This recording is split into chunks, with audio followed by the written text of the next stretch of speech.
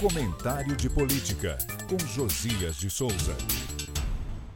A Corte Especial do Superior Tribunal de Justiça avalizou por 10 votos a 2 a decisão da ministra Laurita Vaz de afastar do cargo o governador de Alagoas, Paulo Dantas, investigado por corrupção. Candidato à reeleição, Dantas é aliado de Lula. Em visita a Maceió, na quinta-feira, o presidenciável do PT solidarizou-se com o investigado. Eu jamais deixarei um companheiro no meio do caminho, discursou Lula. Condenar você para não ser candidato é um erro que já cometeram comigo.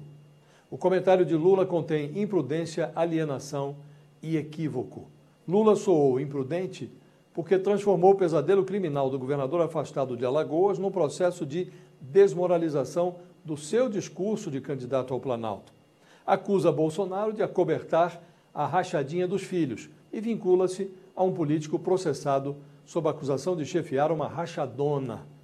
Lula pareceu alienado porque deu de ombros para o conteúdo do processo.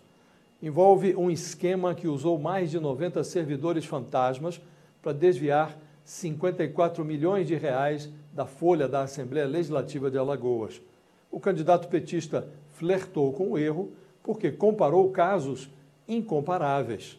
A decisão do STJ possui caráter cautelar, afasta-se o investigado para evitar a continuidade dos desvios e eventuais prejuízos à investigação. Nada a ver com condenação. Paulo Dantas não foi expurgado da eleição, sua candidatura permanece de pé. Pode-se alegar que o afastamento veio em má hora. Mas o ministro Herman Benjamin, um dos magistrados que referendaram a decisão de Laurita Vaz, esgrimiu durante o julgamento um argumento que não pode ser negligenciado. Se a ministra não decidisse, declarou Benjamin, haveria uma influência eleitoral ao contrário, por omissão, pois suprimiria do eleitor de Alagoas informações relevantes para a formação da sua opinião sobre os candidatos e, consequentemente, sobre o destino do seu voto.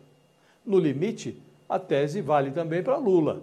Podendo tomar distância da encrenca, o candidato petista preferiu empurrar a rachadinha alagoana para dentro da sua campanha presidencial. O eleitor alagoano, se quiser, também pode dar de ombros, ou não. Seja como for, a luz do sol é melhor do que o escurinho das gavetas.